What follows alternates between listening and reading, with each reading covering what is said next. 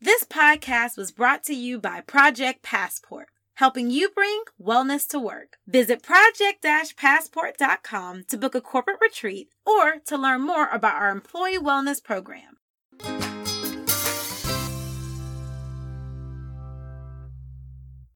Hey, Sabria. Hey, Salima. What's wrong? You sound preoccupied or something. So something's actually on my mind. Do you remember my friend Cerulean from season 1? Oh, yeah. He's the one that's super passionate about, I think, like intellectual wellness or something. And I think I remember him stepping out of his comfort zone that one time with his physical wellness. Yeah, that's right. I was so proud of him then. Because, he's a pretty smart guy and, he has the best of intentions, but he doesn't always know how to navigate social situations. Yeah, I can see how that could happen with him. Yeah. Well, this time around, he's confided that there's someone at work who's actually acting a little weird towards him, like almost hostile. Oh, gosh. What? Did something specific happen or what? Well, I actually don't know the whole story. So maybe, can I let him tell you, since hearing it firsthand is always better? Yeah, so, hey, Cerulean, come here. Can you join us? Yes, hello.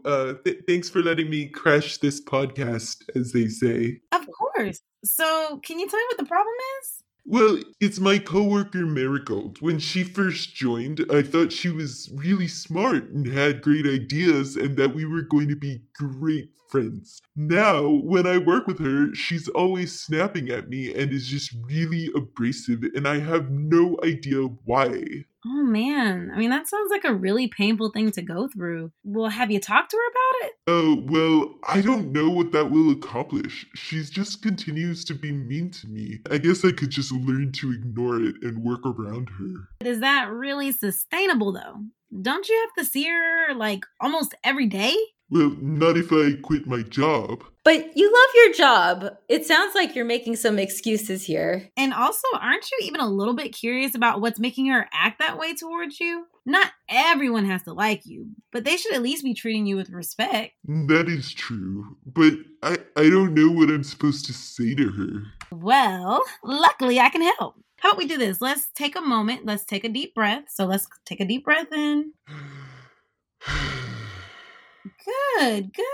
Now let's be clear. What is the goal in this situation? Well, I would like to have a better working relationship with Marigold and not have such hostile interactions. Oh, that's perfect. That's great. So what we should do is maybe write this all down just to make sure you stay focused. And I also like how you said that very calmly. You were direct, you were steady, and your tone is good. So those are all important things to get a good message across. So you're already on track. All right? Okay, but how do I actually have the conversation?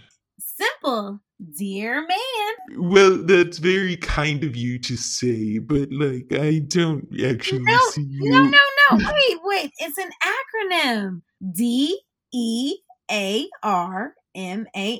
Dear man. Oh, okay. Yeah. So Dear man is really simple. It's actually a dialectical behavioral therapy technique, DBT for short. And it's actually a great way to communicate with people. So D stands for describe the issue. So explaining what the situation is. E is sharing your emotions. How does this make you feel? A stands for ask. What are you wanting them to do? Do you need an apology? Do you need them to change a behavior? What is it that you want? R is reinforce. So letting them know that if they resolve this situation with the action that you requested, that it could be great for both of you and sharing what that means. M stands for mindful, and that means staying focused. Don't get all off on other tangents and issues. Stay on the problem you're presenting. A is for assert. Be confident, be clear, have eye contact, be direct, but also kind. N is for negotiate. So this might be something you have to do. Remember, everybody's not going to do what you say just because you ask. Sometimes you have to negotiate to find something that works for both of you. So following this framework, it'll give you a good chance of getting through to Marigold. That does sound like it could work. All right, I'll try it.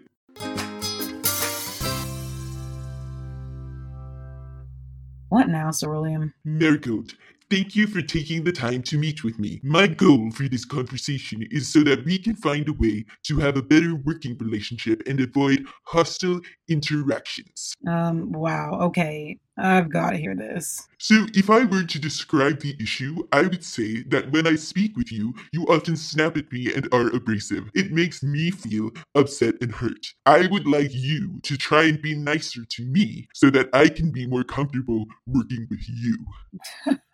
That's so rich coming from you. What do you mean? I've just described to you what I feel like is happening. You always talk over me every time I try to have a group meeting. You are always interrupting me. No, I don't. I just, You just did it again. I have to always raise my voice and assert myself over and over to be heard.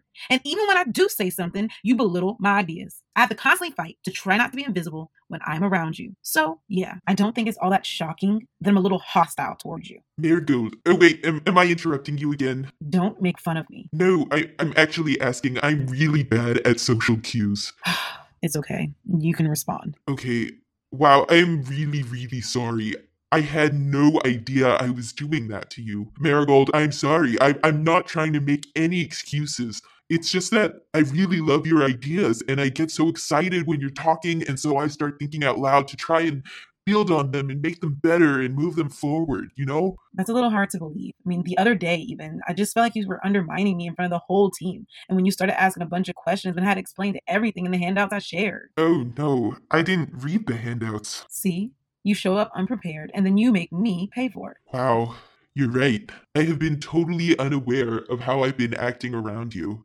But if I may, I also think it's turned into a cycle where I've done something out of obliviousness, and then you get mad at me, and then that makes me want to avoid doing work that concerns you because it just reminds me of how bad I feel when I work with you. But is that really my fault? Technically, no. But you also didn't confront me about making you feel this way. And I guess it's not your job to police my behavior. It's just that I could have probably been more mindful of how I was acting if someone had given me that feedback. I tried to talk to our manager about this, but they just brushed me off, saying I was being too oversensitive.